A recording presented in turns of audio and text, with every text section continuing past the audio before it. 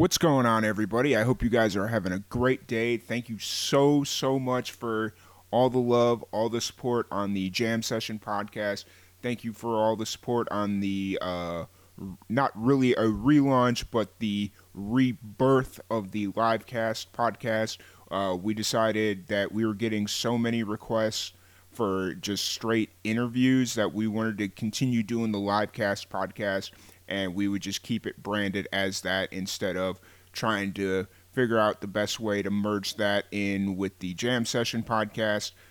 Because they are two different feels, we wanted to make sure that we kind of kept them separate, but the same. So that's why we're doing it. You're going to see a lot more Livecast podcasts coming your way. It's absolutely blast. We are going to be doing them daily for the foreseeable future. We've got so many musicians that are interested. That's enough about that. Let's talk about the Jam Session podcast, because that is an amazing podcast. I am so glad everybody's been liking, sharing, leaving their feedback, and just all around listening to it. That podcast has been so much fun. This podcast has been so much fun, and I'm really thankful. We have another killer for you this week. We have Angel Edwards. We have Alisha Peru, plus so much more. I wasn't planning on this being such a long intro. I wanted to just kind of come in here and update you on everything that we're doing. But, you know, America, oh well, we'll deal with it. So before I lose y'all to me being just a talking head, let's get it with another live and amplified Jam Session podcast featuring Angel Edwards. For the thousands in attendance and the millions watching around the world, we are live and amplified. So let's get ready to podcast. Fire it up.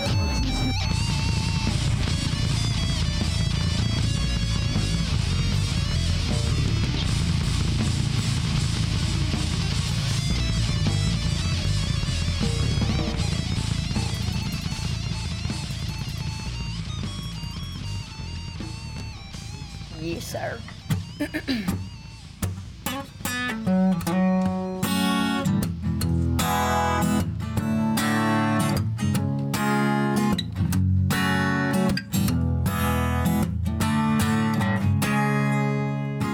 Right now, she's probably slow dancing with a beach blonde tramp, and she's probably getting frisky. Right now, she's probably buying her some fruity little drink, cause she can't shoot whiskey. Right now, she's probably up behind her with a pool stick, showing her how to shoot a combo. Oh, and he don't know. I dug my key into the side of his pretty little souped up all-wheel drive car, my name into his leather sheets. Took a Louisville slug to both headlights, slashed a hole in all 4 tires. Maybe next time he'll think before he cheats.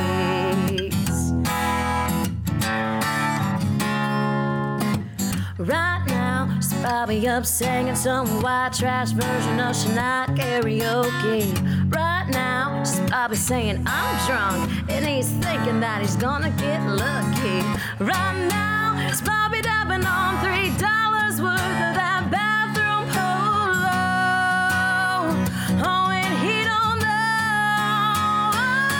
And I dug my key into the side of his pretty little souped-up four-wheel drive car, my name into his leather sheets. Took a Louisville slugger to both headlights, slashed a hole in all 4 tires. Maybe next time he'll think before he cheats. I might have saved a little trouble for the next girl, cause the next time that he cheats, oh, you know it won't be on me. Oh no, not on me.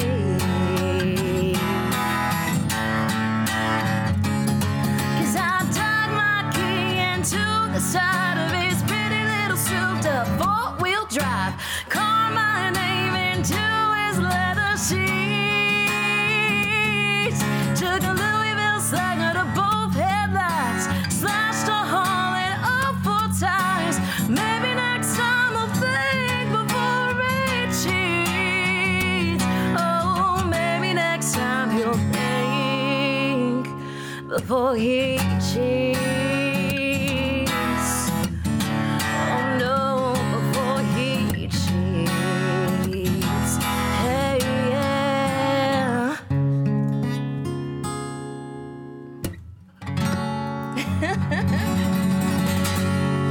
Welcome, everybody, to another live and amplified jam session. We are here live in the Diamond Sound Studio in Nashville, Tennessee, and you just heard Before He Cheats by Carrie Underwood. Yes. I got it right this time. Awesome.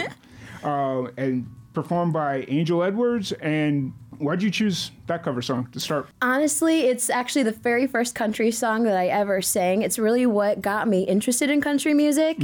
So I grew up really rooted in my hometown church. And so Carrie Underwood did a lot of crossovers with, country and Christian music. And so that's where I kind of first got a taste of country music and Carrie. And honestly, once I heard her sing, I knew that I wanted to be just like her, and I wanted to. She was a major influence for me growing up, and even now my own music. And so I started with that, and it's the song that I close every show with for the last 6 years. So it's my favorite. And who introduced you to Carrie? It was the radio mostly, and then once you kind of get into, I kind of like, what she did here with How Great Thou Art, with Vince Gill, then you kind of just get in this rabbit hole of, Cowboy Casanova and, all of the good stuff. So it was more of a self-discovery, but it's an awesome artist, Carrie Underwood. You're based here out of Nashville. And you're from Toledo, correct? I am, yes. What brought you to Nashville from Toledo? So I grew up my entire life singing, and I knew that it was something that I really wanted to pursue. And so it was a time where I just graduated college, and I had no job. I had a job, but it wasn't something that I seriously loved to do. I had no children. I wasn't married. And so my boyfriend, who's now my husband, he's also a musician. We're just kind of made a split decision to move. In a matter of a month, we made the decision, and we just went for it with blind faith. And here we are today, about 3 years later. Well, that kind of answers the question, how long have you been in Nashville? And now are you performing full time, or is it you still got like a 9-to-5 situation? Are you? Yep. Currently, right now, it's full time. Okay. So I'm doing a lot of writing. I'm doing a lot of shows, and just getting ready for what's happening in 2020. What's your creative process when you sit down to write a song? What's your creative process? So most of it is just talking things out loud.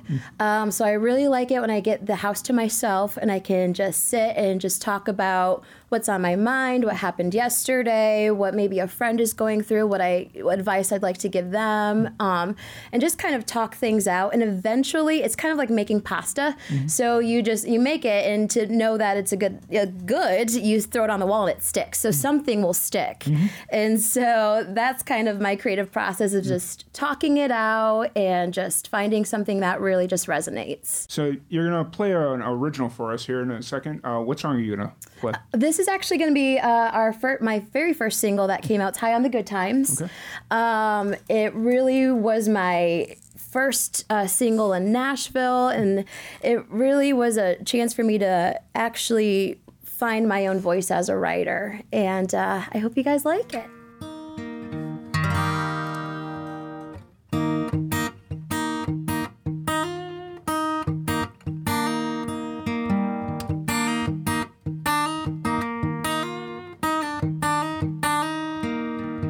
Outside and inside, it's all cats and dogs.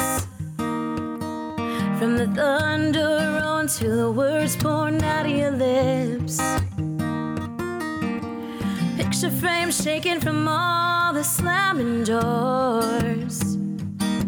Yeah, outside outside and inside, it's all cats and dogs. But this morning, you kissed me just before you left, and I can't stop rewinding the feeling in my head. I'm addicted, can't quit it, no matter how hard I try. When I calm down, I'll regret it, but tonight I'm just high on the good times.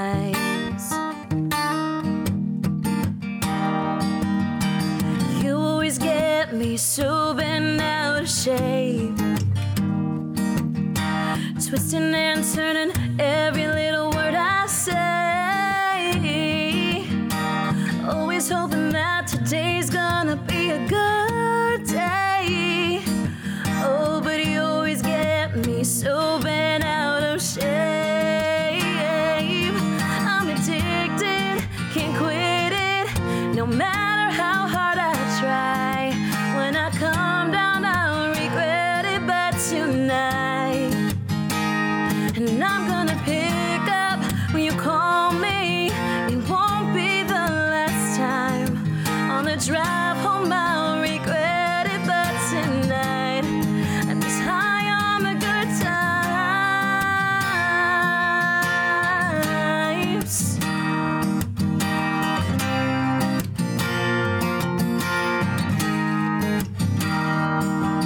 They say all you need is 3 chords and the truth. Well, honey, the truth is I just can't quit you. I'm addicted, can't quit it, no. I'm addicted, can't quit it, no, no, no, no.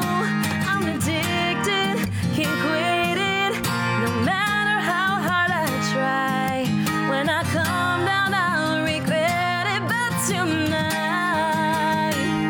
and I'm gonna pick up when you call me. It won't be the last time. On the drive home, I'll regret it, but tonight, on the drive home, I'll regret it, but tonight I'm high on the good times. High on the good times. High on the good times.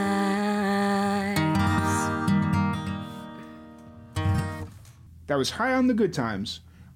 We kind of talked about it before the show, but that was your first single when you moved to Nashville, correct? Yes. How is that song different from the stuff you were writing before you came to Nashville?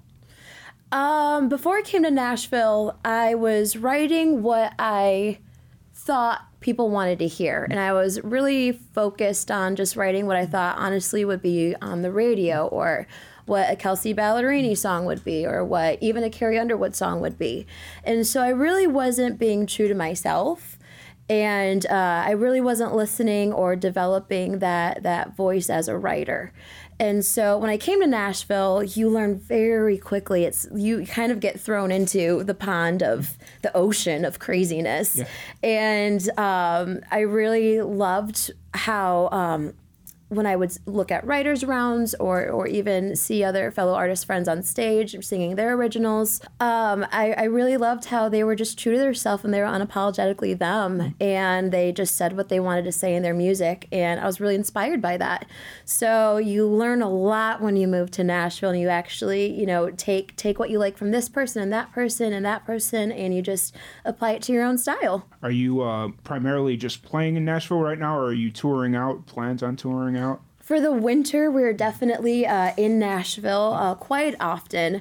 But usually in the summer, that's when, outdoor festival season starts happening and all the fun summer events. So usually towards the spring and the summer, I'm going to be out on the road quite a bit. One thing that I saw when I sent you the nice little form, said you opened for Martina McBride? I did. How did that kind of come about, and what was that experience like for you? It was an incredible experience. It was the first time that I was actually able to open up for a national act or somebody incredible like Martina. And to make it even better, it was in my hometown, back home in Toledo, Ohio. They have summer concerts, and this one was a country concert. And my name was in a hat, thankfully, and they called me, and here we are. So it was really incredible. I got to share one of the biggest moments in my life with all of my friends and family back home. How's that affected your career? Has it helped you gain more exposure? Or did she give you any advice that maybe helped? Yeah, so I actually wasn't able to meet her. Okay. The way that our schedules were, they ran it really tight. So while I was out, talking with people at my table, she was actually walking out to get on stage. So I didn't get to meet her, but I hear she's incredibly nice. So that was awesome, just an honor to do it. As for that, it was, like I said, a really big event. So there were people from all over that came to see Martina that got to see what I did, and luckily I was able to connect with a lot of people, and it honestly helped in the sense of doing it and being able to experience something new, and also helped really just connect with people from my home state and our surrounding states, and just really build up that base. Do you get to go back and play at Toledo? I do. Now it's quite a feat. It's about an 8-hour drive, and it's bringing, like you guys are used to it, bringing equipment and bringing your instruments and your people. So it's not, I would like to go back home often, but we try to do as much as we can. So we're going to have you play another original real quick. What song do you have for us? This one is going to be our second single. It's called T-Shirt. And this one is, I love writing songs about the gray area of things. Like, this is what happened. This is what's going to happen. But that little area where you're trying to process everything and process your emotions or what you're going to do next. I love writing songs about that. So this one's definitely about that.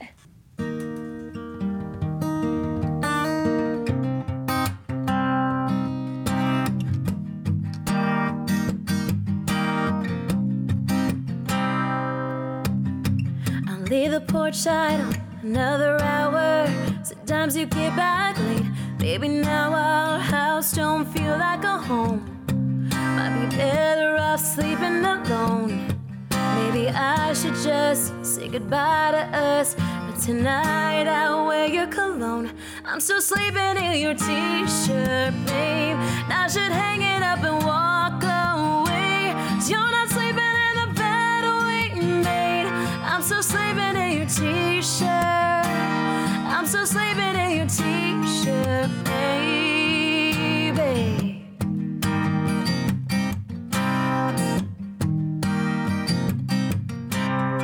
I'll wait another week, ain't in no hurry. Let it keep piling up. Your dirty laundry, left this one on the floor.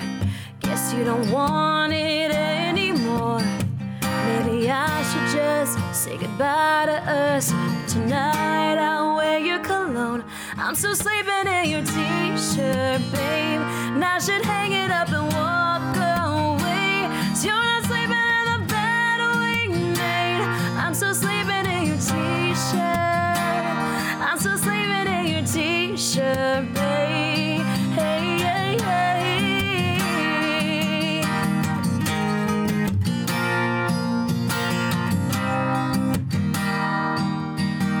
I should just say goodbye to us.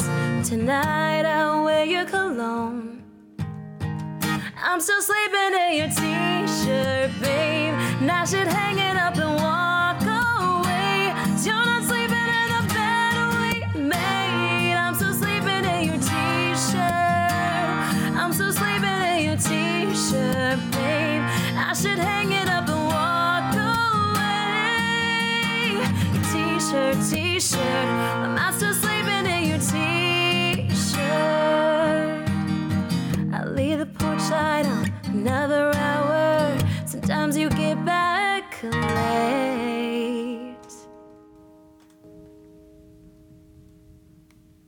One thing we really like to do is try and help younger musicians, especially like people that are starting out, or maybe they're stuck not knowing what to do next. So I kind of want to take this segment and kind of move towards that.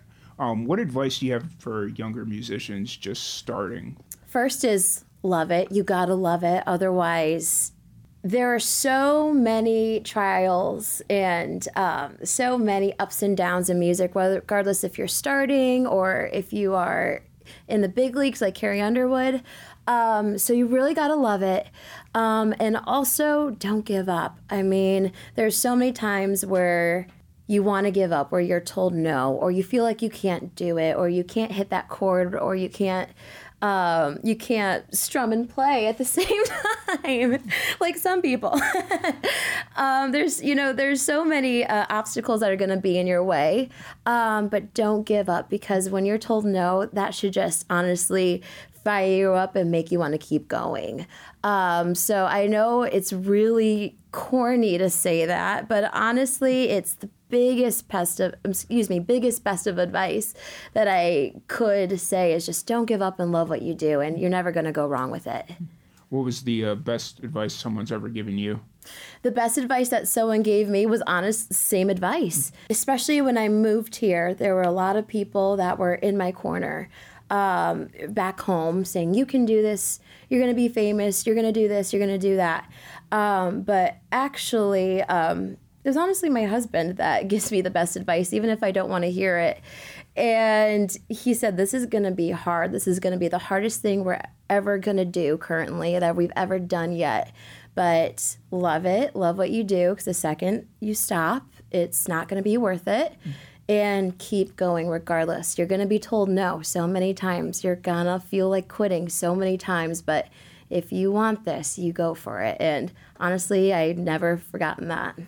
I know there's a lot of musicians that are looking to move to Nashville, and Nashville can be kind of intimidating because when you walk down the main strip there's just music pouring from everywhere, and it can be very intimidating. What advice would you have for people wanting to move to Nashville and just kind of overcoming that fear of... It was, actually, I experienced it when I first moved here. I think everybody does, is you walk down Broadway and you hear music coming from every single corner, every single angle. There's music coming at you. The most incredible singers, the most incredible musicians. And it's hard not to say, well, they're doing this or they're doing that, or they do this better than me, or they do that better than me. And honestly, when you don't look at it that way and you realize, oh, that's what I like that they do, how can I apply it to myself? And mostly is stay true to yourself and say that, yeah, they can sing like this, but I can sing like that. Or they can play guitar like this, but I can write like that. You know, instead of feeling bad or feeling intimidated by what others can do better than you, focus on what your strengths are and hone in those strengths. And once you feel confident in yourself, you're going to be able to sit there and say, well, these are my friends and we're all awesome in different ways. As a recording artist that has recorded singles and albums, what other advice would you give to musicians getting ready to go into the studio for the first time? Being ready to go in the studio, especially if you haven't recorded before, it's a completely different animal than actually performing live or even, singing in your room. Producers are going to ask you to sing the same line over and over and over again, or play it over and over and over again. And it doesn't mean that you're a bad musician or a bad singer. What they're trying to do is they're trying to get as much content as they can to make the best song as possible. So stay patient. It's a 3-minute song on average, but it takes months to actually get a good product in the end.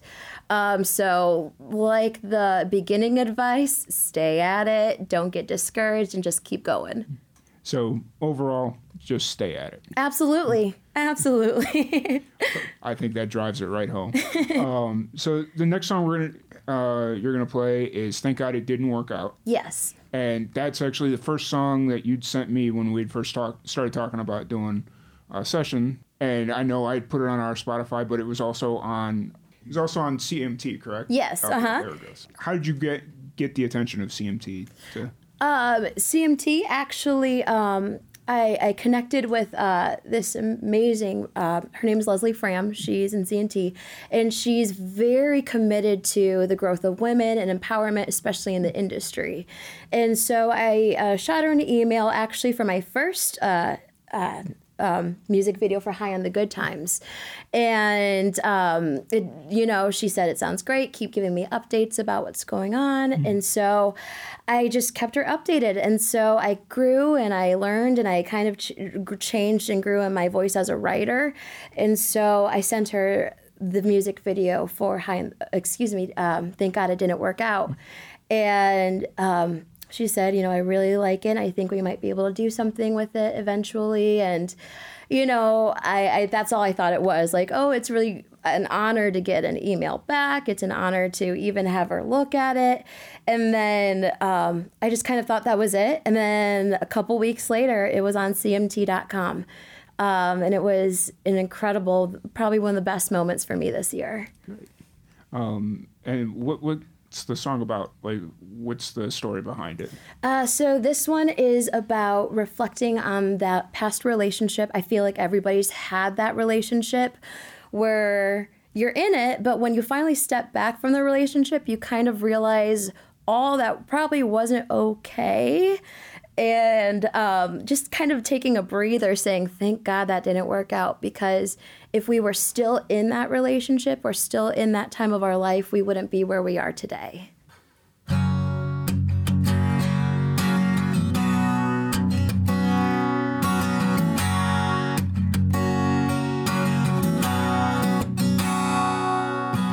probably be waiting on you to get back home. Wide awake, upset, eyes glued to my phone. You would have been out too damn late with the same old friends that I hate. I probably had to drive myself down there 'cause you're too drunk. You'll be begging me, baby, please just come and pick me up. 'Cause you'd be too broke to call a cab. You can bet I don't miss that. I'd probably be flat broke or flat out broken hearted, done with the same old fights you always started. Probably be too scared to settle down if you were still around. Thank God it didn't work out. Hey. Thank God it didn't work out.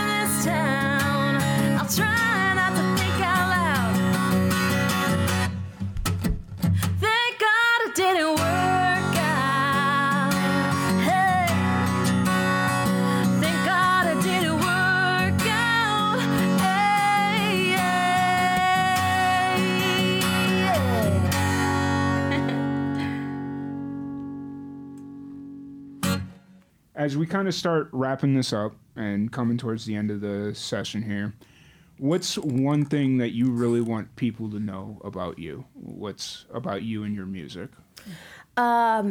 I try to be as relatable as possible. I really just love the connection of just meeting people and connecting through music, whether it's a cover like Before He Cheats or if it's one of my originals. So honestly, what you see is kind of what you get, except for a lot of the makeup, but I do like playing with makeup. But really, I really just love what I do, and I really hope that it shows in things like this and on the stage and through my music. And how did the two of you come together to play?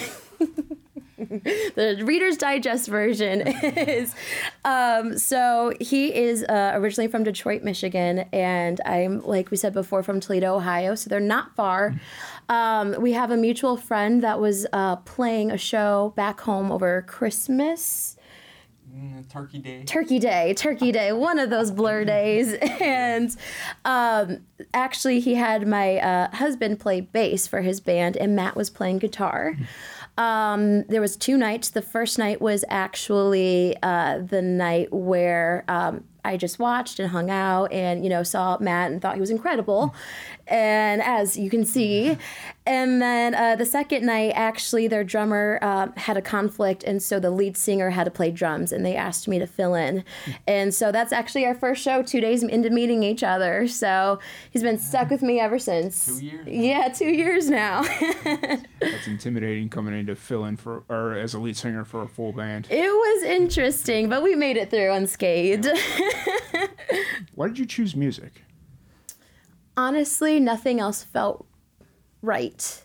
I was working actually in a dental office as a insurance benefit kind of administrative position, and I loved what I did because I loved that I was able to connect with people and talk to people every day and kind of get to know them. I majored in communications. I tried a lot of different things, and I liked a lot of things, but honestly, when you were singing and you're making music, nothing felt better than that. And I knew that that's what I wanted to do, so I was just going to do it, and here we are. So this final song you're going to play for us, it was featured on Spotify's Hot Country playlist. Mm-hmm.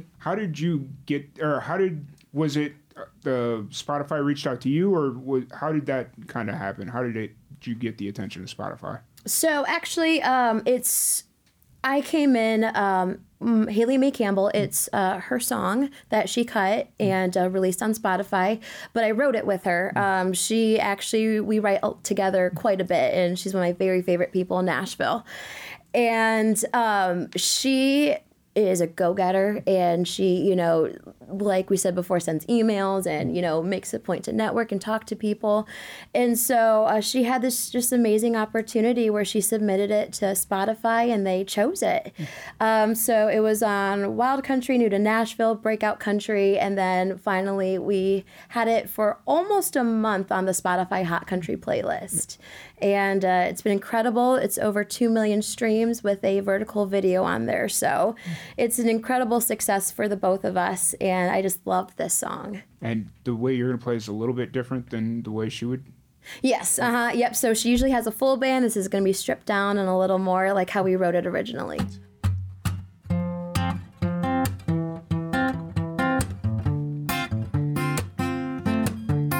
It's Friday night. I know you'll come around running those headlights to burn my front porch down. You'll say, hey, what's up? How was your week? And I laugh and I smile, but I'm just wondering, am I still on your mind? I'm not riding shotgun in your F-150. You still crack a smile when you think of that time you drove me home, almost kissed me.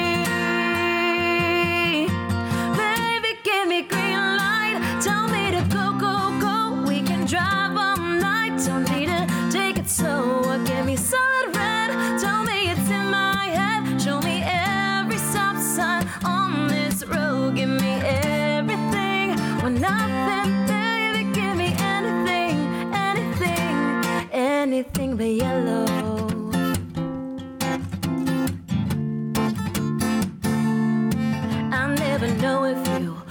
Whether hot or cold won't last me over. But you don't tell me to go, only two left. Don't it feel just right? I don't care where we are, I don't really care. Just don't mix these signals. Baby, give me green light. Tell me to go, go, go. We can drive all night. Don't need to take it slow. Give me solid red. Tell me it's in my head. Show me every stop sign on this road. Give me everything or nothing. Baby, give me anything, anything, anything but your love.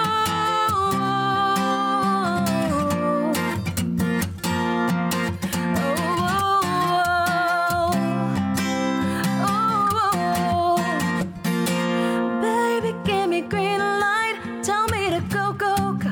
We can drive all night. Don't need to take it slow. Give me solid red. Tell me it's in my head. Show me every stop sign on this road. Give me everything or nothing. Baby, give me anything, anything. Baby, give me anything, anything, anything but your love.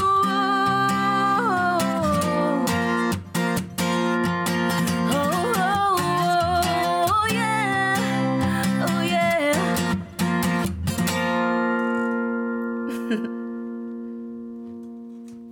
Thank you guys so much for giving us the opportunity to sit down and chat with you. Yes, thanks for having us. Yes, it's been a pleasure. It's been such a great experience to be here. What's your schedule looking like? What's your upcoming shows? Where can people find you on social media and find tickets for those shows and all the merch and all that stuff? All that good stuff. So I play quite a bit in Nashville. So if you follow me on my social media, I have Instagram, Twitter, Facebook, all that good stuff. It's Angel Edwards Music. If you follow me, you can see what I'm up to. You'll see a lot of videos of my cat. She's pretty dope. And that's where you can be able to find my shows. And if you are at a show, we have merchandise there. So I'd love to meet every single one of you, either online or at shows, and hope to see you out soon. Perfect. Thank you guys so much. Thank you. All right, guys, and that was Angel Edwards. I hope you guys really enjoyed that. I know I certainly did. First off, I want to thank Angel so much for coming out while we were in Nashville recording this. I want to thank Diamond Sound Studio for giving us the place to film it all. And I want to thank MXL Microphones, but we'll kind of get into the pay the bills here in a little bit. But, you know, with all those people and all those companies, and without all you guys, none of this would be possible. And once again, just wanted to thank Angel Edwards for coming on out. I know she's a very talented musician, making a lot of waves out there in Nashville, and we cannot wait to see what happens next with her career. So, with that being said, excuse us while we pay some bills. First off, shout out to MXO Microphones. We are happily supported by MXO Microphones. For over 30 years, MXL has been bringing quality audio solutions to the market for users at all levels. You can follow MXL on all major platforms at MXL Mics. MXL Mics is the mics exclusively used by Live and Amplified, and we would not be partnered with them if we didn't absolutely love this product. And so we hope you guys will check them out. If you guys want to see some of their new sweet gear that they had just announced at NAMM, check out mxomics.com. If you'd like to support Live and Amplified and the Live and Amplified Jam Session podcast, we accept direct Cash App donations at Live and Amplified. Search for us on the Cash App at Live and Amplified. Any donations of $10 or more will get a special heavy metal shout out. And lastly, make sure you follow us on all of our social media at Live and Amplified. We're on Facebook, Twitter, Instagram, YouTube, LinkedIn, anywhere and everywhere. Live and Amplified. Make sure you follow us, share us with your friends. Thank you all for sticking around. We really appreciate it. I know I keep saying this, and I'm going to beat it into the ground until you guys really understand, but this podcast would not be possible without y'all. And we really appreciate it. It doesn't go unnoticed. And just please keep on sharing. Please keep on listening. Tell your friends, tell your family, tell your musician friends. You know, tell anyone and everyone, and we really appreciate it. But that means it's time for our next segment. This has become kind of a fan favorite, if you will, a musician favorite, if you will. It is time for this week's fan feedback artist of the week. Just a little caveat, if you will. Originally, it was supposed to be a band by the name of Red Eye Ruby, but the show that we were supposed to help the show that they were supposed to play ended up getting canceled due to technical issues, and so we pushed them down a couple of weeks. So I just kind of want to preface that. And so at the last minute, I reached out to another musician that we've been wanting to work with, Alisha Peru. She steps in, gives us a really nice interview. We were able to get some clips of fan feedback, and I really hope you guys will like it. So here she is, Alisha Peru.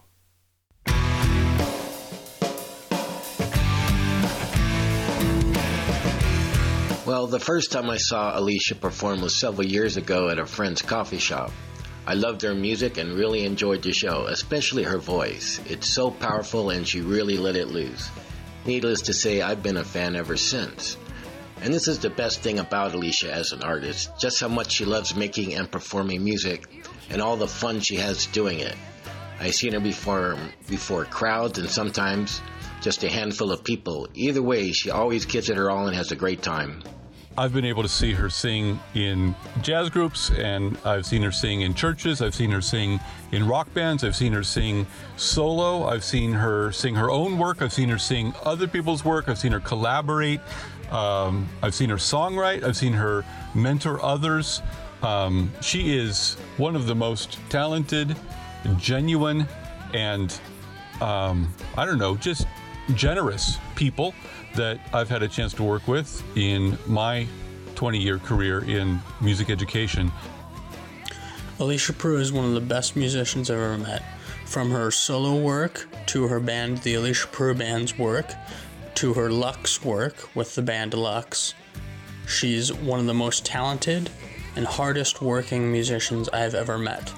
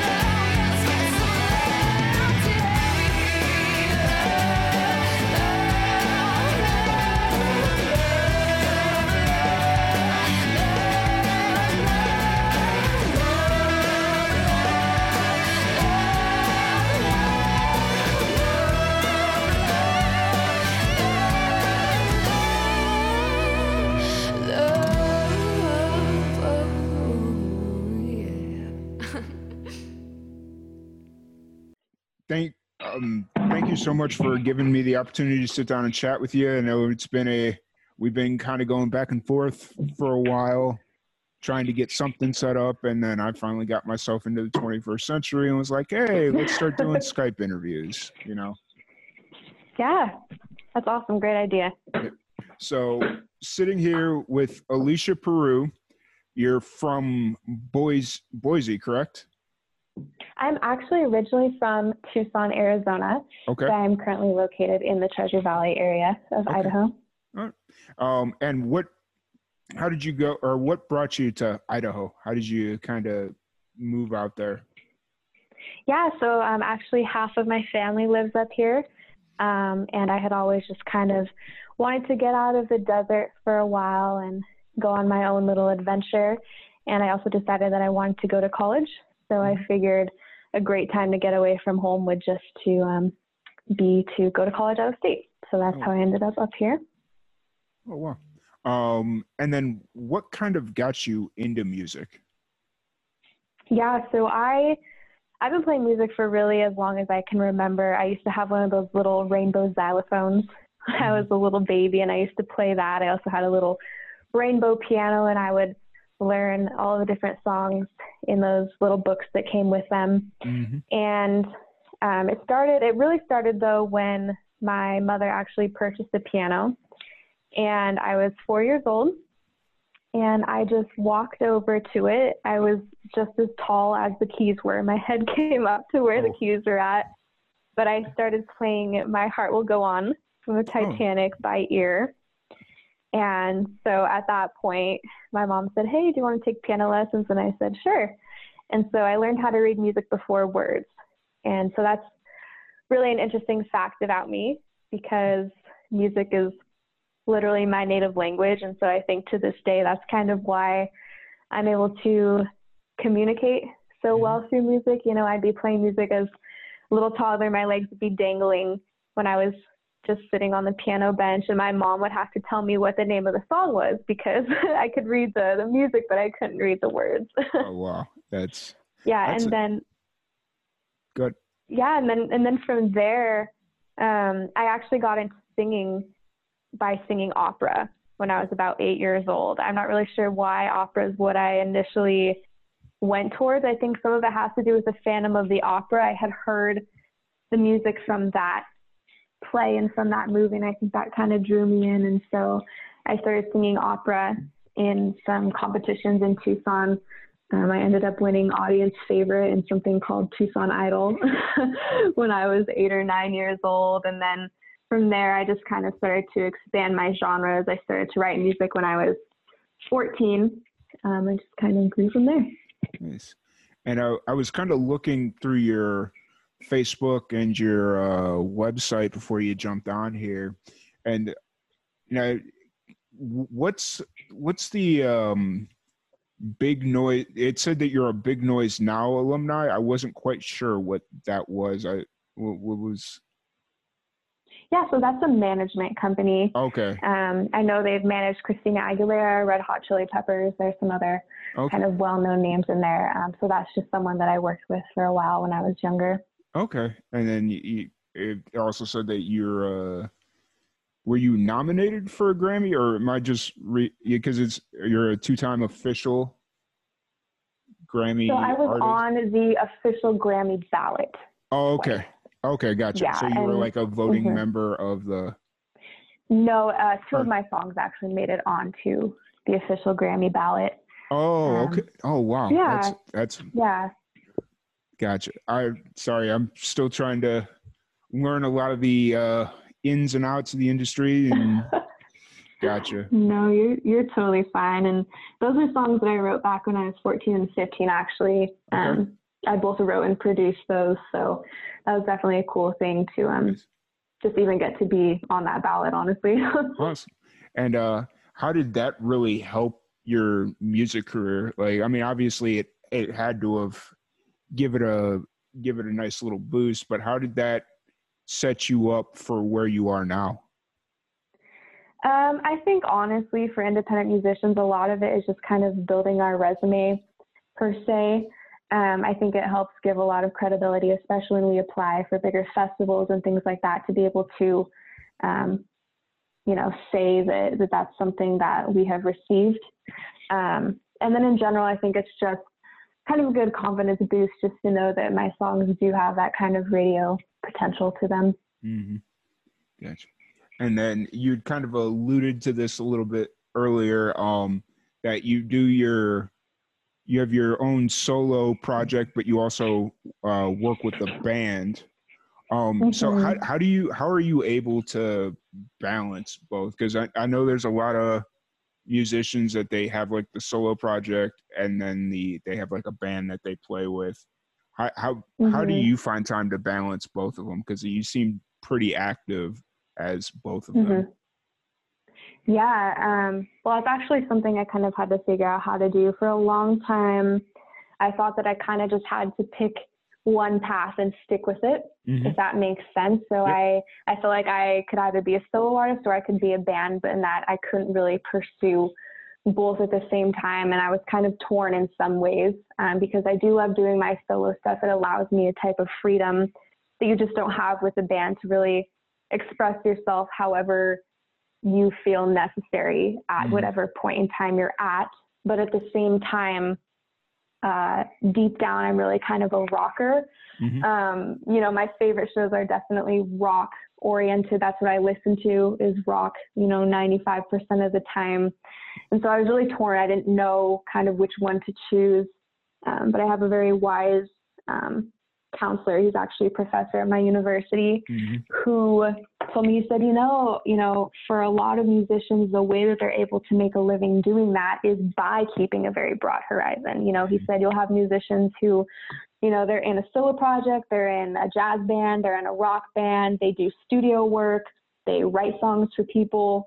You know, he said that's kind of how you can make that income work sometimes. And that really opened my eyes. And I realized that I did have the ability to do both. And I'm really, really glad that I'm doing both right now because, again, it gives me a very broad genre spectrum. You know, I can go and rock out, you know, hardcore one night, and the next night I can just kind of lock myself in a practice room for a while, just my piano and I, and kind of let my emotions out. So I think it's not super difficult to balance those two if they're both something that a musician really enjoys doing. I think for me, the season that I just got done going through was learning how to balance work, meaning my music, with my relationships and my family life. I think for a lot of entrepreneurs, especially, we're very passionate about what we do, right? You know, we wouldn't be, you know, doing this type of career that brings in so little income sometimes, as you know, if it weren't something that we were truly passionate about in our hearts. And so I went through a season, it was probably near the end of last year, where I was kind of starting to fall into a bit of a workaholic mode. My planners would be completely just chock full of, you know, all these different daily tasks to complete. And I would just get in this work mode, and it was very, very difficult to pull myself out of it. You know, I'd go to spend time with someone after I had been working on a project, and it would take me sometimes an hour or two just to mentally and emotionally switch over from this high adrenaline music mode to the mode of, hey, you know, I want to like enjoy spending time with this person. And I realized that, you know, we can never place music or what we do above family or above relationships. And so I've finally kind of found that balance of just what's really important, and the fact that, you know, the people that are in the music, the people that are around the music, the people that are in the scene, the people that we meet on tour and it shows, like, you know, that is more important than the music itself. I'm unfortunately in one of those workaholic phases of my life right now. I've completely neglected the relationship and it like the relationship aspect of my life, and I need to kind of pump the brakes a little bit. So I appreciate, and I think that's one thing that a lot of, especially independent musicians, that a lot of independent musicians kind of don't pay attention to is their personal relationships. And then I think that's why you see a lot of the, I didn't really want to go this dark, but that's why you see a lot of like the drug issues and the mental health issues, because they go into this state of work, and then they turn around because they have a bad day and they need to talk to somebody, and there's nobody there because you completely neglected the relationships or the personal relationships you used to have. So that was a very That's a very good point that you brought up about making sure you have nice balance between your personal relationships and your music or your career or your job or whatever you're pursuing. For sure, for sure. So so to kind of try and bring it right back up and not stay in a dark area for too long, what you mentioned that you're a rocker at heart, you love rock music. Who are some of your musical influences? Yeah, I get this question a lot and I always struggle to answer it. I'm someone who listens to maybe like 2 or 3 songs from each artist, if that makes sense. Yep. And so some of my influences, they're kind of just across the board. Like the Beatles is one, Alanis Morissette, Snow Patrol, Alice in Chains. Those are kind of the, Tool. Definitely in terms of my band, Tool is a big one for us. Tool, Muse, Evanescence, and Flyleaf are kind of the big 4 for our band. So yeah, it's kind of a wide range there. I think one thing I've always kind of avoided doing as an artist though is comparing myself to other artists. I think nowadays sometimes it's easy to turn on the radio and sometimes not even be able to tell who it is that's playing just because some people sound so similar. And so I kind of just like to stick with the fact that, I'm just Alisha. Understood. As far like creatively speaking, what's when you're sitting down to write a song, what's your creative process like? Do you like to write the lyrics first? Do you have a melody? Do you have a little riff, or like what's your creative process kind of like when it comes to writing music? Yeah, so I definitely have several. I play by ear for the most part. I can read piano music, but usually it just kind of flows out of me. My first album that was written when I was 14 and 15 was written in a very interesting way that I've never really used since then. And so for that album, I would literally kind of create scenarios or characters or situations in my mind and place myself into that role and then write from that perspective. And that's why even as a 14-year-old, I was able to write these really deep songs about heartbreak or emotional trauma or things like that, even though it's something that I had not yet gone through. So that's how the first album was written. But generally, the lyrics, the melody, and the piano part will all come to me at the same time. I'll just kind of sit down at a piano and it'll all come out at once. One thing that I've found particularly important in terms of my own writing style is to not put any kind of filter on what I say in terms of lyrics.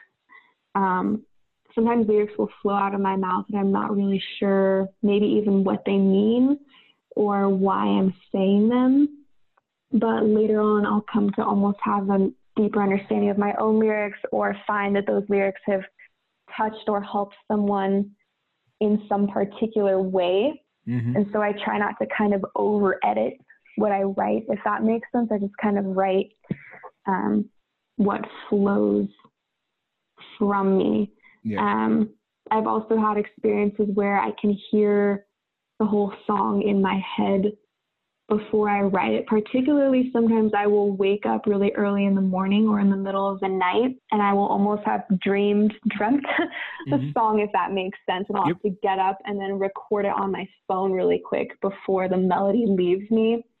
And then it's just a matter of taking what I hear in my head and putting it onto paper, onto the keys per se. Gotcha. But yeah, those are just a few of my processes there. Nice.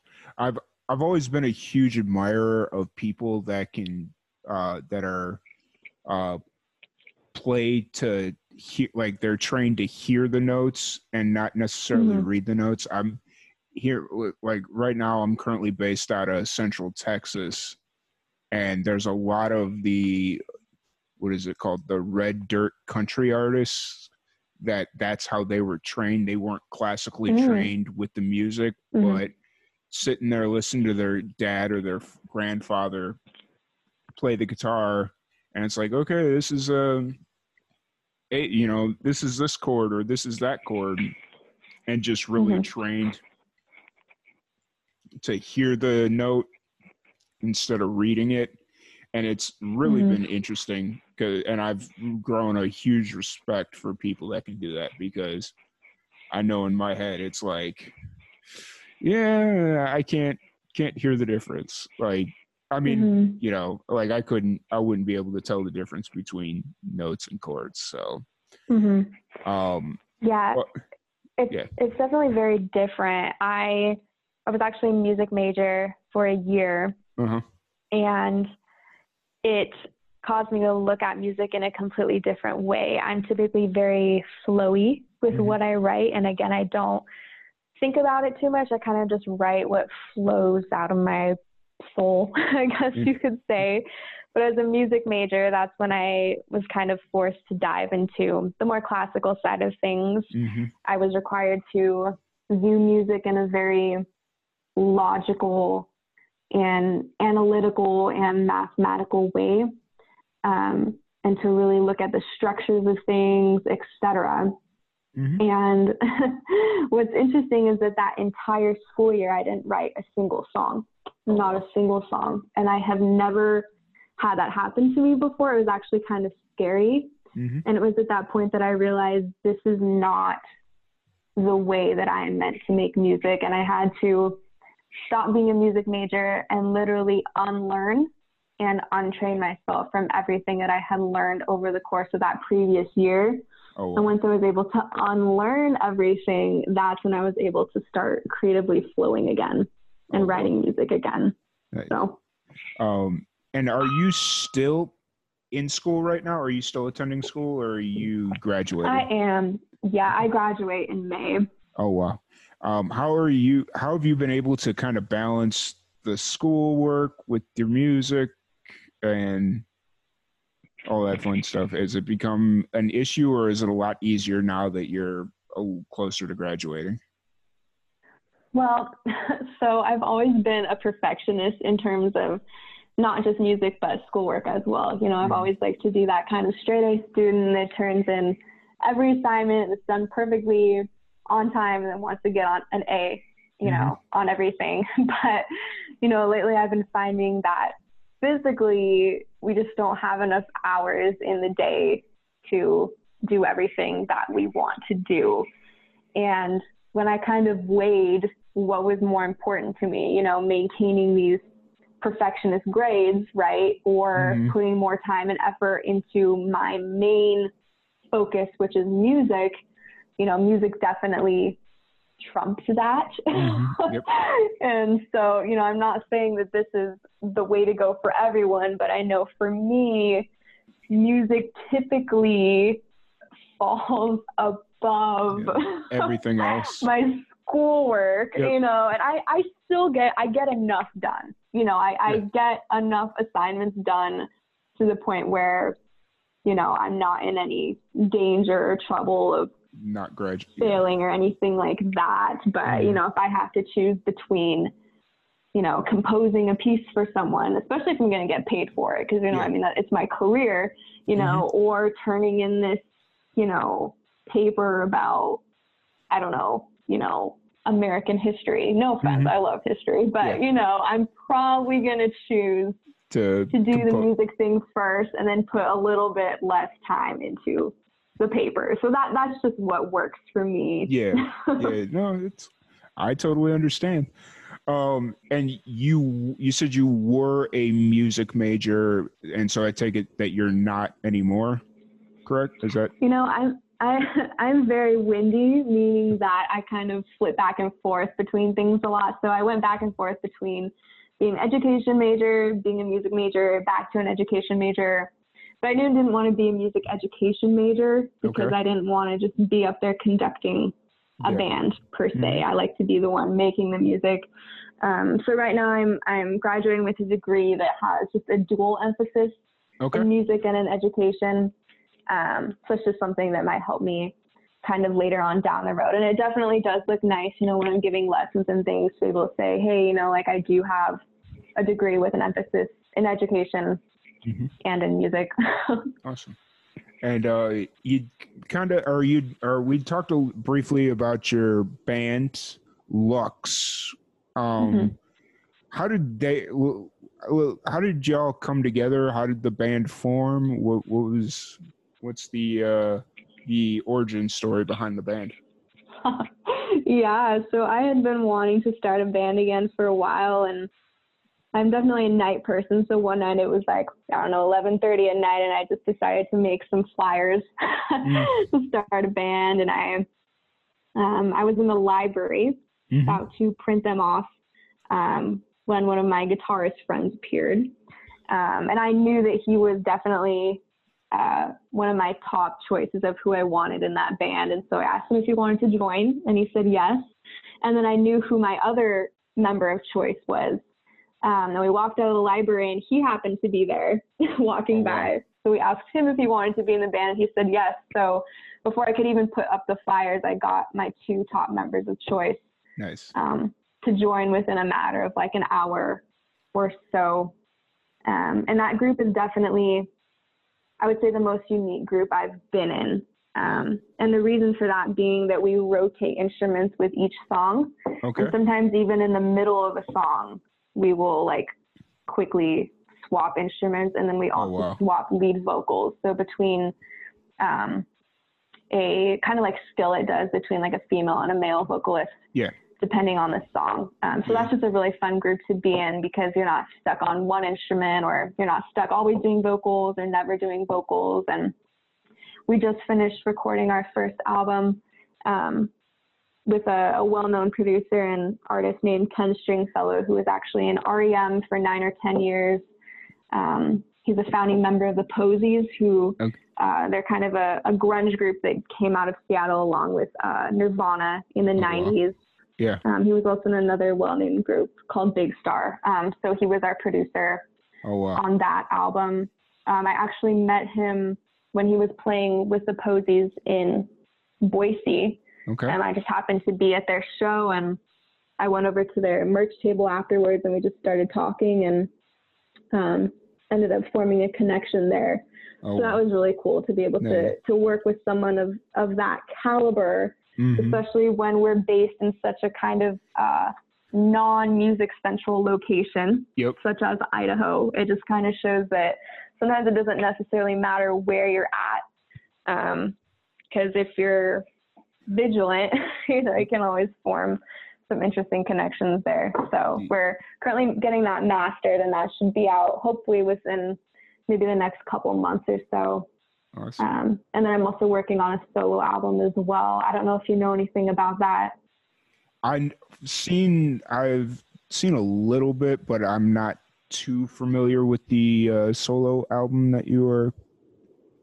What's kind of been the process behind writing for the what's kind of we'll start back a little bit. What's kind of been your process writing for the album? Did you have a bunch of songs that you just put together, or do you typically write for an album? Like what is and what was your process for that? Yeah, so this album is definitely different from my past two albums. My past two albums have had kind of the full band, you know, the drums, the guitar, and the bass, and the piano. But for this album, I decided to do something different, and I'm calling it the live sessions. So essentially, it's just going to be just me and a piano, and I am not using any auto-tune, not using a metronome. I'm not doing any kind of punch-ins.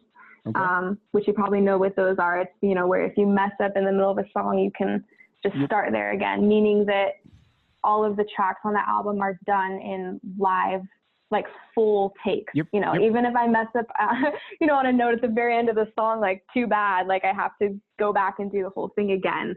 Yep.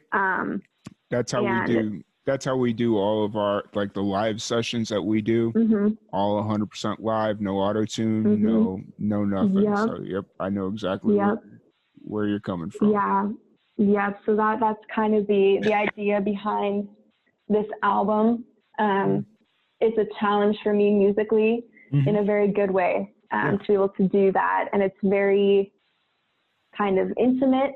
My hope is that it gives people this sense that they're just kind of sitting right next to me while I'm just playing to just them. The songs were written, you know, I'm a senior now. The songs that are going on this album have been from my freshman year up until now. And I'm actually still writing some of them. So there's not necessarily a particular theme there. Lyrically, it's just kind of, you know, what lyrics came to me at that time. But I've never done an album where the songs have been written over such a long span of time, because 4 years, you know, that's a good amount of time there to kind of get a variety of songs going. Now that we've talked about it a little bit, you and we've actually talked about this album, because the last time you were in Arizona, we were going to try and figure out a way that me and my team could come out there to, right? That was I remember that now. Okay. Yeah. I'm sitting here, I'm like, wait, we've had this conversation. Okay. Yeah. No, and you know what, like the fact that you're doing the album live, I love live albums so much more than the overproduced like studio albums, because there's been a couple of like live albums that I've heard where something's not supposed to be in there, but it makes it sound so much more authentic, I guess is the best word I want to use. So that's really, like, that's why I'm really drawn to live albums. That's why we push live albums to the moon, and because it just gives you a real authentic look as to what somebody's show is going to be like. Like if you're trying to figure out if you want to go see what a band or a musician is going to sound like live, you need to listen to a live album. Like, so. Yeah, that's so true. And this album, I mean, there are even points where you can hear the pedal going up and down. You can hear the piano bench creaking. And so it's kind of interesting to not take those things out, you know, in post-production. Yep. I remember one of our first live recordings we did, you could hear the young lady's rosary beads hitting the backside of her guitar. That's cool. We had to do a second take because it was like, okay, yeah, we're cool with a lot of things slipping, but like just having that constant click, click, click, that's going to get annoying, you know? It's too much. But, you know, just like all the little imperfections, it's like, okay, that's really cool. I think that's what makes it perfect. And so you also mentioned that the band Lux is also releasing an album, or in the process of releasing, or getting ready to release an album. I'll get the words out right eventually. What's kind of the creative process with the band? Like is it everybody a writer, or is it like one person's really good at writing lyrics, the other person is really good at coming up with like chord progressions and all like a tune and a melody? Like, what's the creative process like in the band? So this band is really unique for me in the sense that I would say all three of us have an equal third of a role in the group. I had always been in groups where I was kind of the leader, particularly in terms of writing. But in this group, each member really has a lot of skill in that area. And so typically how we will write it is someone will bring in kind of a skeleton of a song, if that makes sense. So kind of like the bones of it, or the structure of it.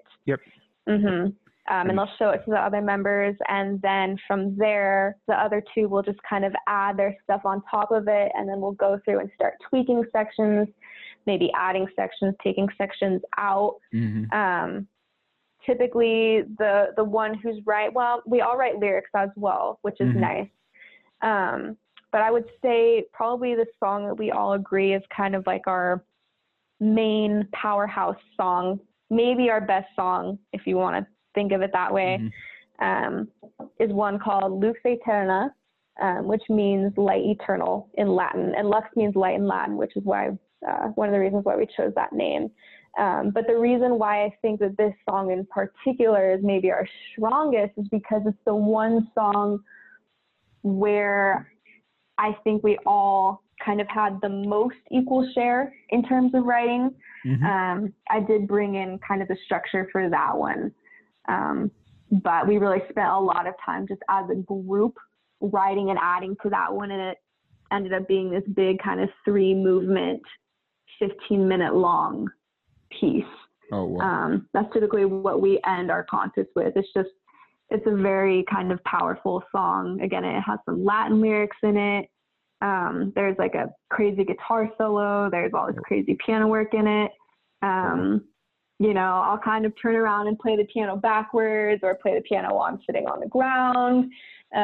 It's just a really fun, crazy piece. So I'll have to link you to a video of that one. That definitely sounds like a blast. Definitely something you want to see live.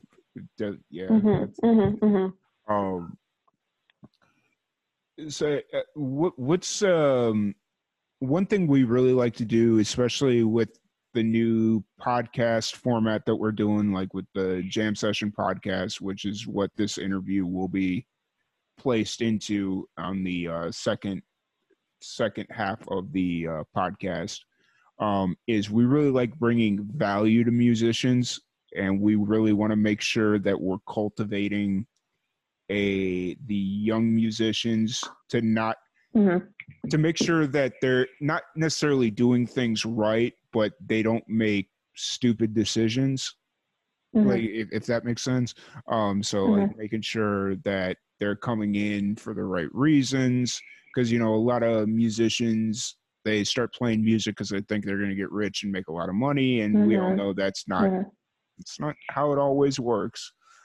So we really just want to try and make sure that we're honest with musicians, but also give them some words of encouragement. So that's kind of what the next few questions / minutes are going to be about.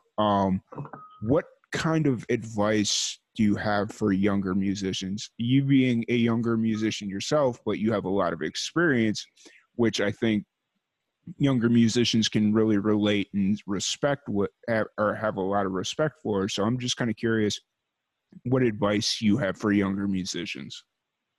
Well, I definitely like that you brought up the idea that sometimes people get into it just because they think they're going to become rich and famous.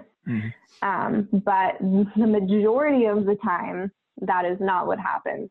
And so I think just like with any passion or art form or career path, it's good to just kind of take some time and meditate on why you're actually making music. For me personally, one of the reasons is just kind of to help people. I do believe that music really is kind of its own language.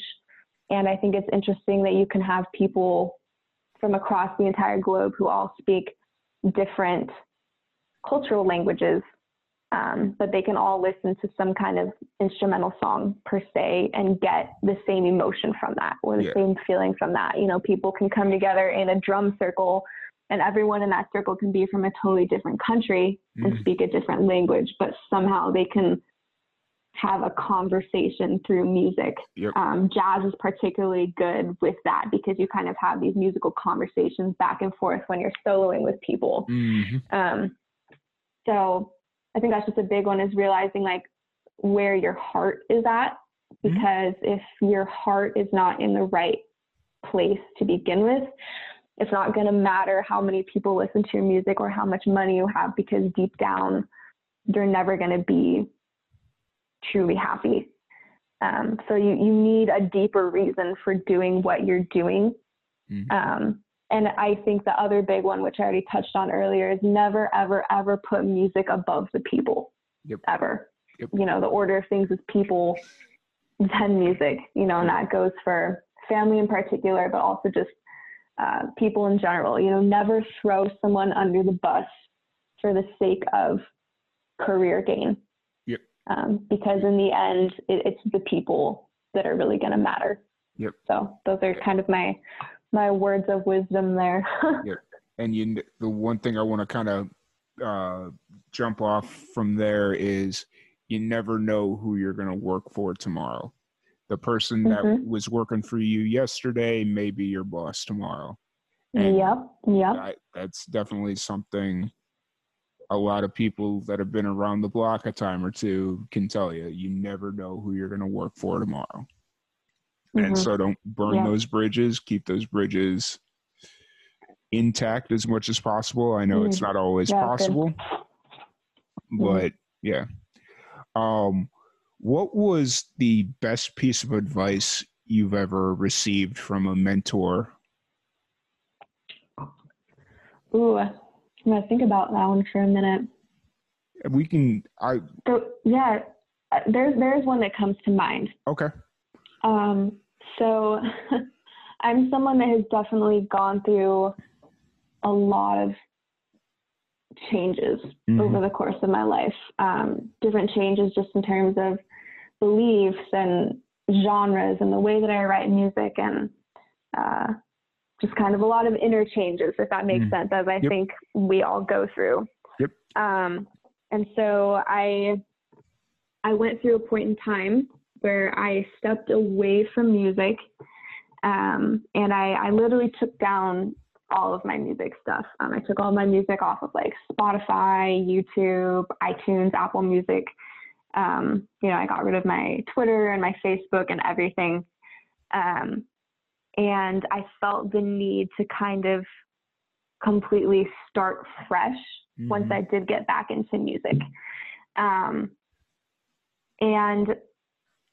because I was definitely at a different place than I was when I put out my first album and even my second album, in some ways I wasn't sure if I should re-release those again. I was like, I don't know if I still believe all those things, because again, I was in a totally different season when I was writing those albums.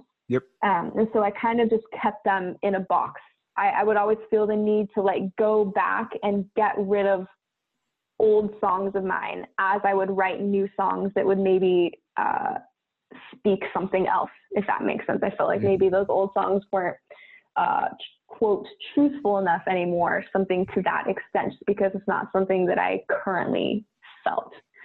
And someone said to me, they said, Alisha, they said, like, what you have to understand, actually a couple people said this to me, they said, is that each album that you release was a snapshot of where you were at that particular time. And in order for people to actually be able to see and hear your full journey through music, like it's necessary to keep those older albums out there. And so that was just some really good advice for me, to be able to just re-release those old albums and realize that those albums were part of my story. And I think like to any artist out there that feels the need to kind of keep going back and editing their past work, like don't do that, because again, that is a snapshot of where you were at that time. Like that's part of your story. So keep it. Nice. And that's that's something that you hear a lot about musicians that are catching flack for something they said in an old song, but they don't necessarily believe or think that way anymore. Exactly. And so we don't usually like going like super political on this podcast, but I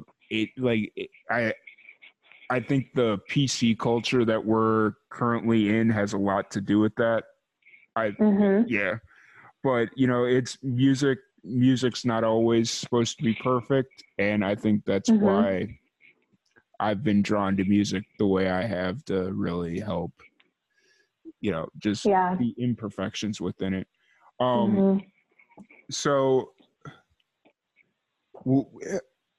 what's you're currently in Idaho. What's you'd mentioned that it's not a huge music, it's not a huge like music scene out there, but what is the scene like in Idaho or Boise or where you're at in general?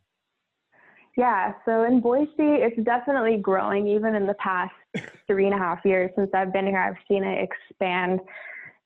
There's a huge 5-day music festival up here every March called Treefort Music Fest. My band actually got to play that last year, and that was really cool. It's usually about 400 or 500 bands from around the world that come and play at that, and there's thousands of people at that festival. Like all of downtown Boise gets closed off for that, and it's really incredible. So I think that is definitely something that Boise has going for it. Yep.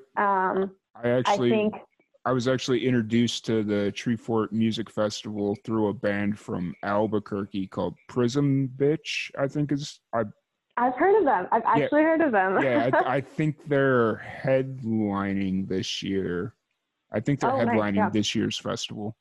And they played it last year, and when they posted it on their Facebook, I was like, oh, what is this cool thing? And so sorry to interject. It's really cool. Yeah. But, and so I think that Boise's kind of gaining some ground there, especially because Portland was originally viewed as kind of like the big Northwest area for music festivals, but Treefort is really a big contender in that.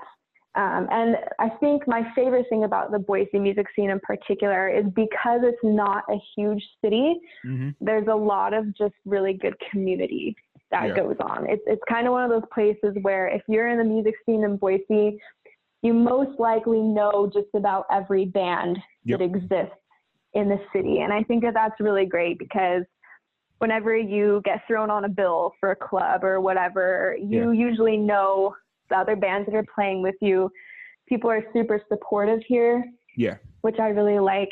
There's just kind of that almost small town collectivist vibe to the music scene, and it's not maybe as competitive as some of the bigger places like Nashville would be. It's more like, hey, we just want to like support each other and have fun. There's definitely a vibe here of just like people just make music literally just for the fun and enjoyment of it. And I think that that's a really nice thing.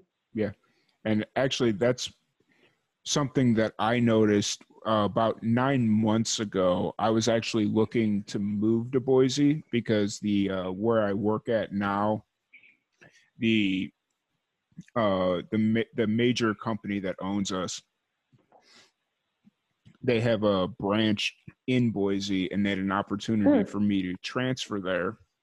And so as I was kind of going through the interview process and talking to everybody there, I was like, well, doing this live and amplified thing, so let me see what the music scene is like, because that's something that I have to look into now. And like so I joined the Boise music scene Facebook page, and I just posted a general like, hey, this is who I am, this is what I do. I'm looking to move to Boise. This is kind of where I'm at, and just kind of want to get a feel for the music scene. And within 24 hours, I had about 40 some odd people hit me up and say, hey, wow, if you end up making it to town, hit me up. I work here, or hit me up. I have this studio. It was just really, really cool. Nothing that I'd ever seen before, where it was like, hey, so like, I guess I have like a venue that, like, if I ever make it to Boise to do live and amplified stuff, I have like a venue I could go use. Like, I mean, that was 9 months ago, so I'm sure it would be like, hey, it would be a really weird conversation to have, but I'm sure I've kept in contact with a lot of these people, and like that was really cool about the Boise scene. Just this guy posting a random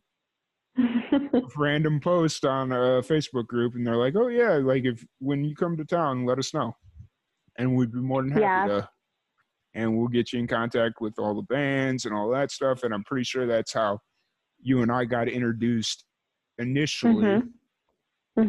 So that's great. People help each other out here more than anywhere else that I've lived, particularly, or been, I guess. From what I've seen. Yeah, understood. So we've been talking about a lot of the stuff that you've done so far and all the cool stuff your career's brought you. But what's next? Where do you see yourself going? Where do you want to take your music? You know, what's the overarching goal? Yeah, that's a good question. My number one career goal is honestly just to be able to make music full time for a living. To not have to have that, extra 9 to 5 day job that takes 3/4 of my time away from what I could be spending on what I feel is kind of my true calling in terms of the field that I work in. I'm a very free spirit in the sense that I don't like to just kind of be tied down to one place for too long.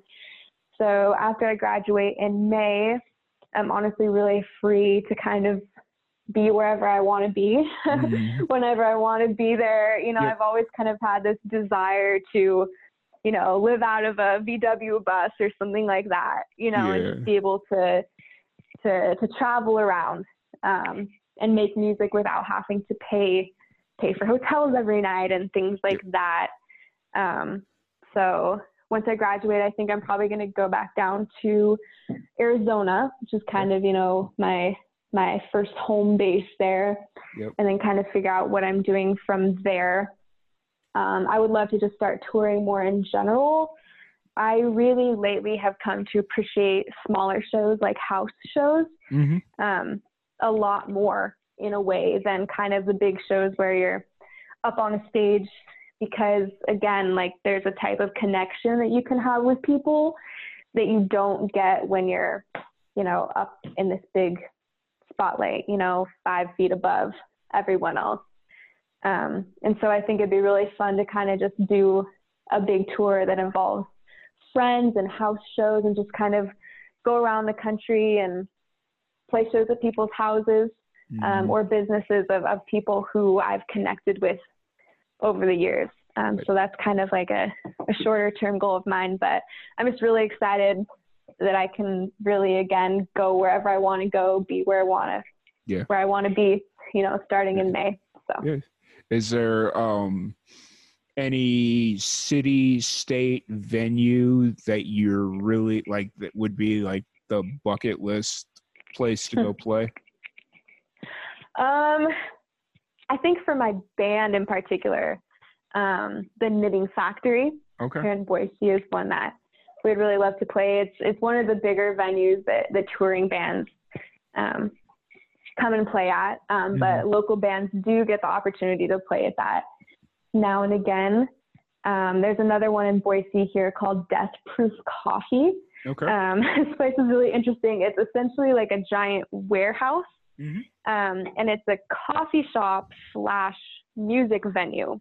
It's kind of like this secret hidden gem that not a lot of people know about. Oh, wow.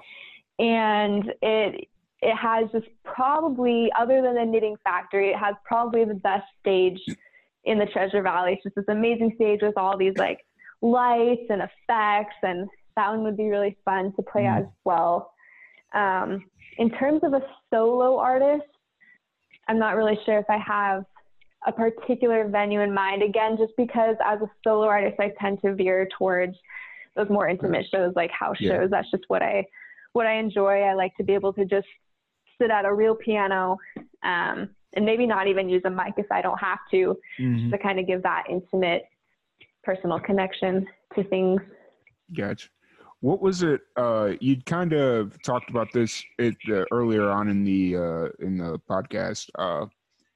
What was it about the piano that drew you to it? Yeah, well, like I said, when I was like a little baby, I had a teeny tiny little toy piano. Mm-hmm. And that's just what someone had happened to buy me Mm-hmm. as a little gift. And so I think that because that's the first instrument I had ever played, Okay. that's maybe just what I already naturally veered towards. But again, I think a lot of it also has to do with the fact that my mom bought a piano, an actual piano. And again, it's just that's what happened to be there. Yep. I had already had experience playing on a little tiny rainbow toy piano. Yep.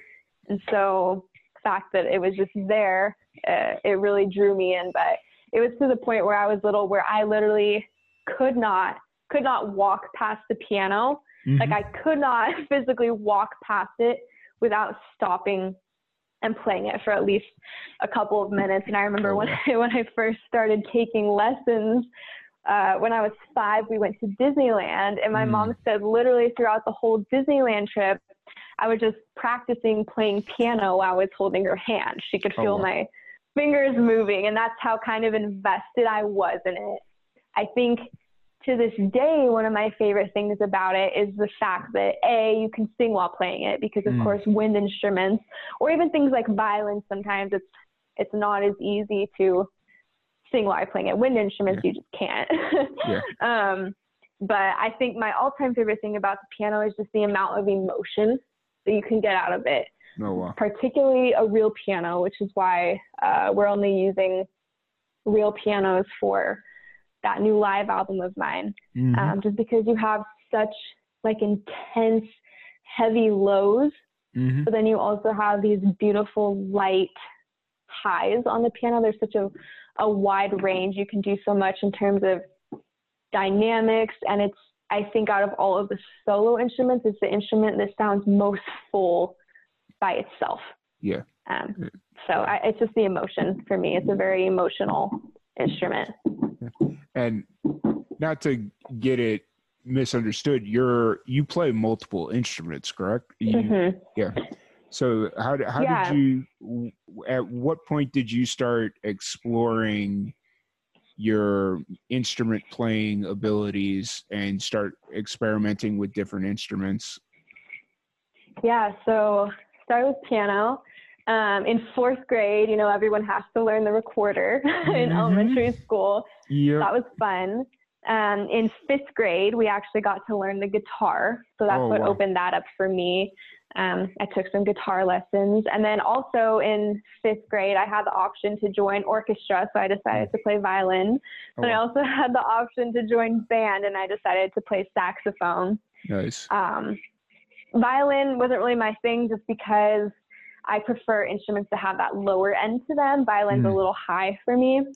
And so I didn't stick with violin, but saxophone in particular, I've now been playing for, I don't know. I'm 24. I've been playing it since I was in 5th grade. I'm almost 25. So I don't know. It's been a really long time. So I play 3 different saxophones. I still play that in concert band to this day. So that's definitely my second instrument in terms of my primary instrument. And then bass just kind of came about over the years of being in bands. I just decided to pick up the bass. And my first group that I've, kind of played bass in full time is Lux. But it pushed me to really improve very quickly on the instrument. So that probably comes in 3rd place now in terms of my order of primary instruments. So those are kind of my main ones. I mean, I've dabbled into other ones just for fun, like clarinet or whatever, but just to kind of change it up, a little bit. Just for fun, fun.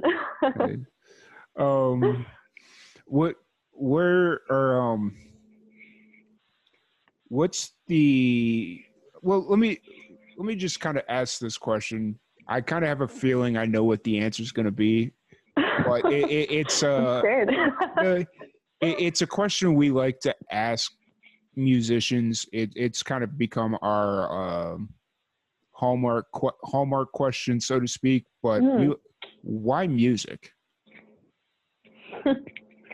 I think I just can't stay away from music. I could never stay away from music. and it has always seemed to be kind of like a part of who I am. Mm-hmm. Again, even when I stepped away from music for years, of course, what did I do? I ended up coming back to music, and it's crazy because as kind of a windy person as I am, meaning sometimes I don't stick with things for very long. I kind of go here and there and everywhere. Music has really been one of the only things that I have continually through the course of my entire life, gone back to over and over and over again. So Gotcha. No, that's that's perfect. So you've been recording music for a good part of your life at this point. One thing I'm always very curious about is how has your music changed from when you first started from your first album up until now?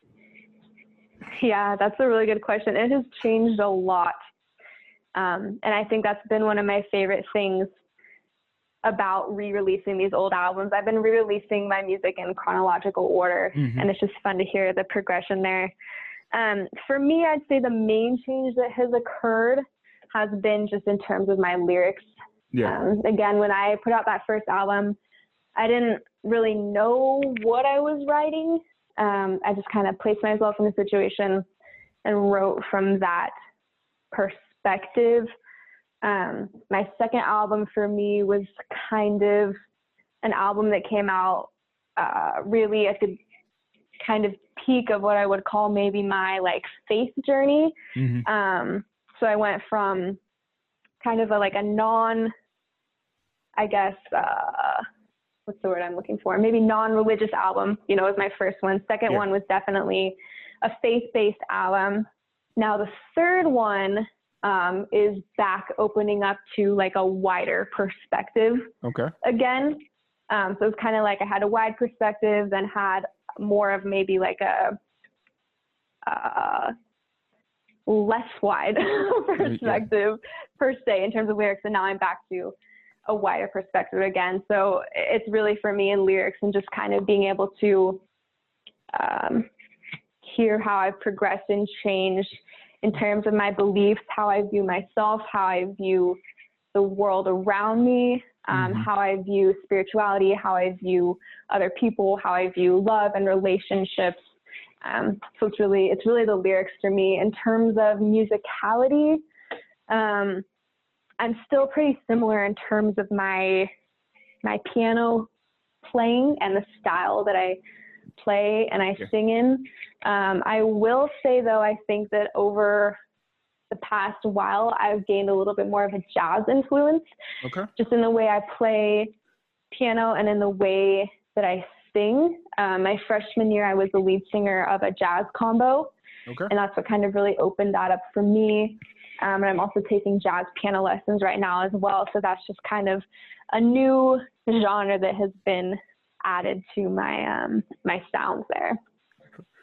How has the band really challenged your solo career as like changing? How has the band influenced you musically for your solo career? Yeah, that's the way I wanted to work.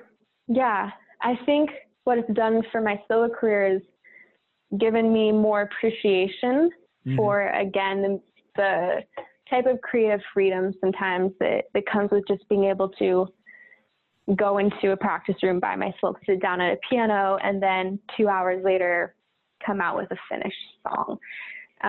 It gives me appreciation for how quickly sometimes solo artists can progress because you're not trying to get everyone on the same page with every decision that's made.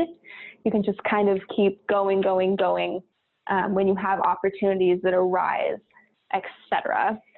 And then also I will say that it has helped me realize that even as a solo artist, I never want to feel like I'm alone in what I do. After being in a band with people who I'm so close with, I kind of fully understand what it means to be a part of a team and to have that support system around me, because as a solo artist, you know, a lot of times I think some people are kind of facing those lows by themselves. Yep. And even when they're hitting a high, it's not as enjoyable because they're doing it alone, right? There's no one to share in that joy with them. Yep. And so it's kind of inspired me to get my backing band back together. Back in Arizona, I used to play the majority of my shows with a backing band so that it would sound like how it did on my CDs. And so literally just within the last, like, probably 3 weeks, I actually just put together a new backing band for up here in Idaho. And so we have a show in Boise in just about a week and a half or so. And that's just fun because, again, I always enjoy playing with other people more than by myself for the most part. So nice. And so how are you've got some, or you just said that you had a show coming up in Boise. How often, dealing with school and all that stuff, do you get the opportunity to kind of venture outside of Boise for the week? Like is it mainly like would it be just like short weekend runs somewhere, or how often do you get to kind of tour out, do like a little run somewhere? Yeah, not super often. Really, the only out of state stuff. Well, with like my school groups, I'm constantly traveling with those. We go. I've gone a lot of places with the school groups, but in terms of my own groups, the only out of state stuff we've really done is just Lux went on a spring break tour last year. And again, that's just because we had that break in school that allowed us to do that. And that was really fun just to have that tour experience with my band. But again, that's why I'm really looking forward to being done with school in May, because I have that freedom again to kind of just go where the wind takes me. Yeah. Where did you guys go on the spring break tour? So we started in Boise with Tree Fort. Yep. We went to the Tri-Cities. We went to Portland. That was actually the first time I had ever been to Portland. We went to Yakima. We actually played at a really cool record store there. Oh, wow. Yeah, so it was just a pretty short tour, especially because it was our first one as a group. We were kind of testing the waters with that. But it was just a super fun experience, and it was nice to be able to just meet a lot of really cool people along the way. And some of those people, you know, we're still in contact with today and might end up playing some future shows with. Awesome. That's always good. And that circles right back to making sure you stay in the good graces and don't burn those bridges. For sure. So it's really cool that you got to go up to Washington, because that's always one place that, like, whenever when we came up that way last summer, we went up to Columbia Falls, Montana, and worked with some musicians up there. And we really wanted to go up to Washington, but then I tend to forget how spread out the Pacific Northwest is. And it was like, oh, we'll be in Montana. It's not that far. Yeah, it is. So, you know, but as we kind of wrap this up, because I'm sure you're tired. It's been a long day and all that stuff. What's kind of your show schedule like moving forward for you as a solo act, for the band? What's your show schedule looking like?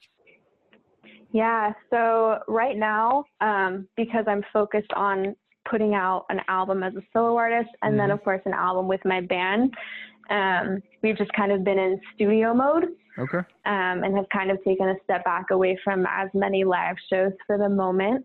But again, I do have a show coming up on Saturday, March 7th at the Boise Hive. If you just type in Boise Hive on Google, you will find it. It's actually a very, very cool venue that I'm really passionate about. It's a nonprofit, and the purpose of the Boise Hive is particularly to provide a sober space for musicians to rehearse and to perform, because that is difficult to find sometimes. And particularly for people who are, who are coming back from alcoholism, things like that. Yeah. That just allows them a safe place to be able to continue playing music versus at bars or something like that. Yeah. And they also provide lots of mental health and counseling services for musicians as well, which is a big one, because again, I think, sometimes people feel alone. They're not actually alone. They just feel that way. Mm-hmm. And having a resource like that for musicians in particular is just a really, really great thing for our community. That's really awesome. Mm-hmm. I think when I was originally exploring the opportunity of coming up there, I had heard about the Hive, but I didn't know that they had all that going on, and that's really admirable. Mm-hmm. That sounds great. A really awesome place, because just being that place that looks out for musicians that are recovering from something, that are going through mm-hmm. something, that is really awesome.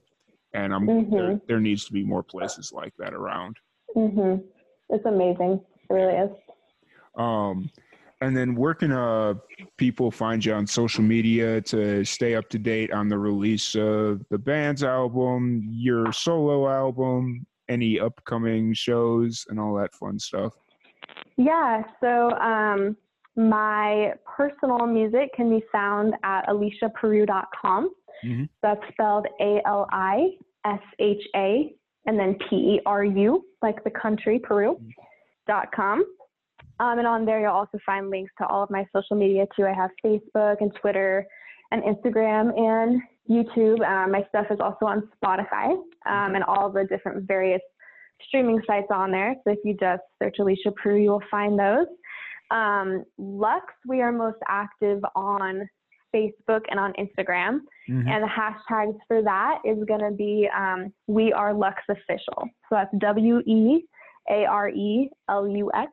and then official. It's just all one word. And then you can kind of keep up on, like you said, the new album that should be coming out soon here. Perfect. I just want to thank you again so much for giving me this opportunity. I've had a blast sitting here talking with you, and I'm glad we finally got an opportunity to get you involved with Live and Amplified some way. I know we'll get together and we'll get you on a jam session or a live session, and it's going to be awesome. And I just really want to thank you, because I absolutely love sitting here talking to musicians and just picking their brains.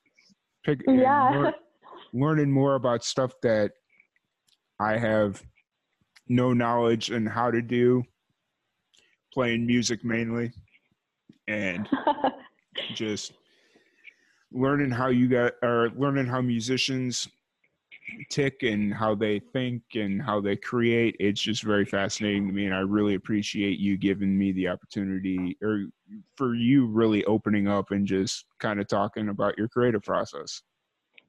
Thank you. Yeah, thank you so much, and thank you for having me, and thank you just for all the work that you do. I see all the stuff that you do on Live and Amplified, and I'm always kind of blown away and inspired just by how much you help out, the musicians that are out there just trying to make it work. So Thank you so much for that, and I hope that you have an awesome rest of your night.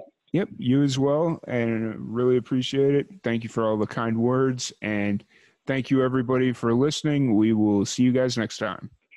Bye. All right, guys, and that was Alisha Peru. I hope you guys really enjoyed that interview. I really enjoyed talking with her. Definitely had some great conversation going on there, and I want to thank her so much for jumping in at the last minute to kind of cover us in a hard situation. But that's kind of what we do. We help them, they help us, and we've got a real family dynamic thing going on here. So I really appreciate the hell out of Alisha and everyone that's been really supportive of what we're doing. Yeah, like she had mentioned during the interview, if you want to go support her, Alisha Peru, Facebook, YouTube, Instagram, all the major social media, or AlishaPeru.com. That's AlishaPeru.com if you want to support her. She's got all her shows, her press kit store if you want to go buy some albums and really support her. I know she'd really appreciate it. We'd appreciate you helping out people that we support. So please go to our website, AlishaPeru.com, and show her some love from Live and Amplified. That leads us to next week's Fan Feedback Artist of the Week. We'd put out a post late last week trying to get some more interest to see who we should really get some feedback on, who we need to be speaking with, and who we should have on this podcast. And let me just say, we heard you guys loud and clear. We know who you want us to have on this podcast. We are going to oblige this week. Next week, our artist feedback of the week is Haley Verall. I hope I didn't completely butcher that name, but Haley Verall is going to be our feedback artist of the week. If you happen to be in St. Thomas, Ontario, Canada, she has a show Saturday, February 29th from 6 to 9 p.m. at the Caps Off Brewing Company in Ontario, Canada. So if you are in the area, go check her out, send us some feedback, and let us know what you think of her. What'd you think of her set? What'd you think of her music? What'd you think of her singing? Just all of it. Let us know, and we will report back to you next week. Now that we've gotten through that segment, there's only really one thing left for us to do. As we start wrapping the podcast up for this week, I want to thank you guys so much. I absolutely love you. So much support, so much love. Really appreciate it. And I'm so glad we're doing this. We're going to keep this wagon train moving. We got a lot of cool stuff on the horizon, so I really appreciate the hell out of you guys. That being said, we've got one more segment for you. It's a quick one. It is our featured cover song of the week. This artist, we've worked with her before. We've worked with her and her sister. They have a band by the name of Entangled Dreams. They are based out of Wilmington, North Carolina. And she just recently started exploring her musical capabilities as a solo acoustic act. And she started doing some of the YouTube stuff where she'll upload songs to YouTube. And we decided to go ahead and feature one of her songs this week. This week's song is by Michaela Sanchez. She goes by Michaela Haley on YouTube. So if you happen to be into that sort of thing or looking for something new to listen to, check out Michaela Haley Music on YouTube. And she uploads about once every other week or so. It does a really good job. I enjoy the hell out of it. So, check it out. But this week we are featuring her Cyndi Lauper cover of Time After Time. I hope you guys enjoy it, and I'll see you here in a bit. Lying in my bed, I hear the clock tick and I think of you. Caught up in circles, confusion is nothing new. Flashback, warm nights, almost left behind. Suitcase of memories. Time after sometimes you picture me. I'm walking too far ahead. You're calling to me and I can't hear what you say. And you say go slow and I fall behind. The second hand unwinds. If you're lost, you can look and you will find me. Time after time. If you fall, I'll catch you. I'll be waiting. Time after time. If you're lost, you can look and you will find me. Time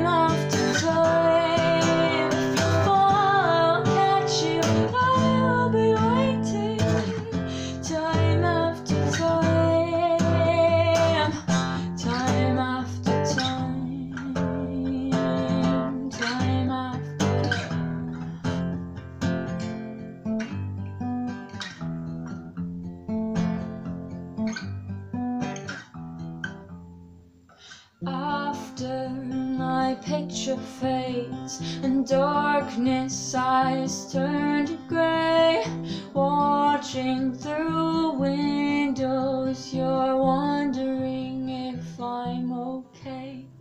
Secrets stolen from deep inside, and the drum beats out of time.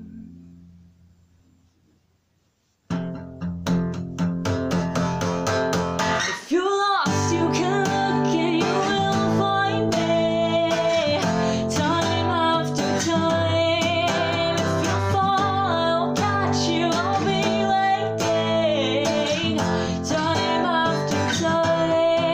And if you're lost, you can look and you will find me, time after time. If you fall, I'll catch you, I will be waiting, time after time, time after time, time after time, time after. If you fall, I'll catch you, I will be waiting, time after. Time after time, time after time, time after time after time after time, time after time. If you're lost, you can look and you will find me, time after time. If you fall, I'll catch you, I will be waiting, time after time, time after time, time after time after time, time after time after time. And how about that? Thank you, Michaela, for letting us use your cover there and feature it on the podcast. I really love what you're doing, and I love what you and your sister doing as Entangled Dreams, and can't wait to get you guys on the podcast. I know we've had a couple of conversations the last couple of weeks, and can't wait to get you guys back in the mix, do all the cool stuff. So that being said, we are drawing near to the end of the podcast. I really appreciate every one of you. I hope you guys take a moment, go check us out on Facebook, YouTube, Instagram, Twitter, LinkedIn, at Live N Amplified. Make sure you check us out. Give us everything a like. We've got the podcast. We're doing the jam sessions weekly. We're doing the Livecast podcast daily now. We're releasing an interview every day. And then, of course, we've got our traditional live performance music videos. So I really hope you guys check us out. Keep supporting us. Really appreciate the hell out of you guys. Love you guys. Thank you so much. That being said, thank you guys. I love you so much. We will see you next week. I'm your host, Tom Quiet. I'm here every week. Every Thursday, 8 a.m., this podcast drops. I will see you guys next week. And make sure you tune in daily for the Live and Amplified Livecast interviews. Weekly Thursdays, 8 a.m. for the Jam Session podcast. And then 4 times a week for the Live and Amplified Live Session music videos. I'm your host, Tom Quiet. See you all later.